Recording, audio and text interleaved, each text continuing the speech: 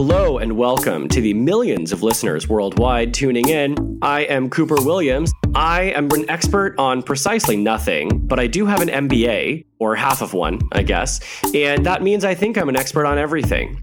Today, we're going to be talking about face masks. And no, I am not talking about your favorite K-beauty product. I am talking about something potentially even more important to retaining that healthy glow. We're going to be looking at why it is that face masks are still so confusing for so many. You know, I saw guidelines that said you shouldn't wear them, yet they're really common in East Asia. And every time you go into a hospital, you see the healthcare workers wearing them. So we got curious about the difference between the face masks and what their actual impact was. But first, wait, what?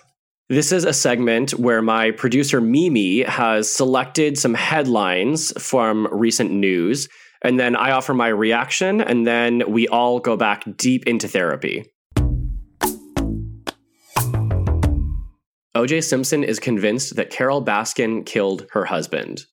I honestly, and I say this knowing that I'm probably going to get canceled, I almost admire O.J. Simpson. I mean, I don't because he murdered his wife, but the dude just gives no fucks. Like, he's golfing, he's watching The Tiger King and commenting on it. Like, he knows exactly what he's doing. He's just trolling us all. Also, Carole Baskin 100% killed her first husband. Sardine oil? That was very specific. Stephen A. Cohen is raising a new fund. Stephen Cohen, who paid $2 billion for insider trading charges related to, what was it? I think it was SAC, right? Was that his fund? And now he's raising a new fund. I feel like, I swear to God, at this point, like these old white guys, they have to have some sort of like a convention. It's like semi-annual, perhaps quarterly, depending on how business is going, where they just sort of compare and share what they've been able to get away with in the past like 6 months or whatever. Like Steve Cohen is there like, yeah, man, I paid $2 billion and now I have a new fund. Dick Cheney is like, yeah, dude, I'm still on the hunting range. Adam Newman is like, I'm still allowed to go outside and have an apartment. I mean, I feel like at this point, it's just competitive almost with each other, like to see what they can get away with. That is honestly the only explanation. Masks from China arrive in Boston via the Patriots chartered jet. Didn't the owner of the Patriots get in trouble with like prostitutes? You don't know what's been on that jet. I'm not putting that on my face. Good Lord. What's that guy's name again? I don't know. I don't know anything about sports. Who owns them? LeBron James? I forget. I know they did something nasty on that jet though, so I'm not putting those things on my mouth. Mark Cuban won't say whether or not he will run for president, but notes the door is wide open. Who the fuck asked Mark Cuban? I'm sorry, but also one of the great mysteries of life to me is who the fuck is Mark Cuban? As far as I can tell, he just sort of appeared one day with a basketball team and a TV show. Like, I've Googled this before, and I don't understand how this man, I don't know who he is. I don't know why he's rich. I don't know why I'm supposed to listen to him. He's like the Kim Kardashian of billionaires to me. And apparently, just like Kim Kardashian, he has the ear of Donald Trump. I don't know who this man is, and I'm not sure. I think that that's just a mystery that will never be solved. And now we're going to move into our topic for this episode, which is face masks. Also, as a side note, I'm sorry, but is anybody else finding this quarantine is actually making their skin look wonderful? I swear, I just sit inside all day. I drink water. I do face masks. When I'm finally out of quarantine, look out, world. Like, you know, maybe she's born with it. Maybe it's quarantine. And yes, I'm totally fine. My mental health is great. I don't know why you're asking. But on to the actual topic, which are face masks for medical use. With the outbreak of coronavirus, a lot of people were starting to wonder, should we be wearing face masks? You know, when you go into a hospital or you see medical dramas, you see a lot of people wearing them. Out in the world, you know, you see people like doctors, nurses, and K-pop fuckboys. They're all wearing face masks. And so it got me wondering, should I be wearing a face mask? Now, after a lot of the initial guidance around face masks said that you don't need to wear them and you shouldn't need to wear them, there was a rising tide of op-eds from medical professionals and epidemiologists actually saying that we should be wearing them. So today we're going to talk about a few things. First of all, we're going to talk about what exactly is it that a face mask does. Then we're going to talk about the different types of face masks, like a surgical face mask versus an N95 and even an N99 face mask. Then we're going to talk about the arguments for and against them. And then we're going to talk about why don't we have any of them? And why, in a time of crisis, are we turning to somebody like designer Christian Siriano to manufacture more? So what do face masks actually do, and how important are they? That's been hotly debated. I've seen people on social media sharing graphs that show the curve showing the rate of infection for coronavirus in the United States versus countries where they do wear masks. And in countries where they do wear masks, the curve is actually much flatter, and a very important reminder that correlation equals causation. But there could be some merit to those claims, actually, because the primary role of a medical face mask is actually more about preventing you, if you are a carrier of a disease, from giving it to others.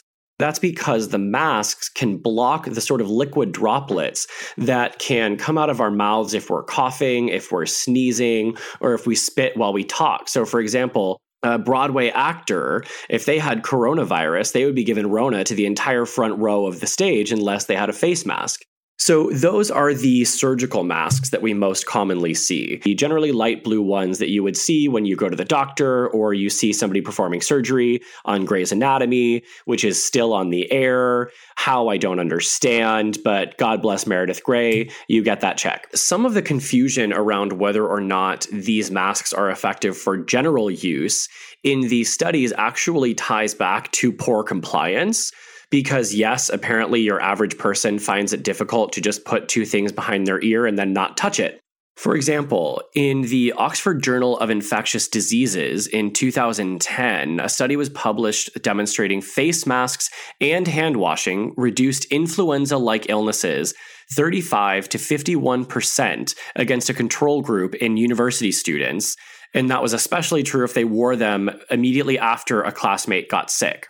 A separate study published by the CDC in 2009 showed that of families with a sick child, people who wore masks with strong adherence had lower rates of transmission. However, most of the people in the study had very bad adherence and they wore the mask less than 50% of the time. So the transmission rate for the overall study was still pretty high, which is one example of some of the issues that some other public health officials have been getting at around the uncertainty.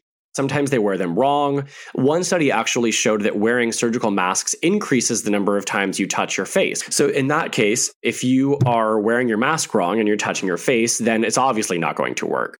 So some public health officials have valid concerns about issuing guidance without how-to guides, basically because if we're all too stupid to drink hot coffee at McDonald's without getting burned, then how can we really be trusted to put on surgical masks by ourselves?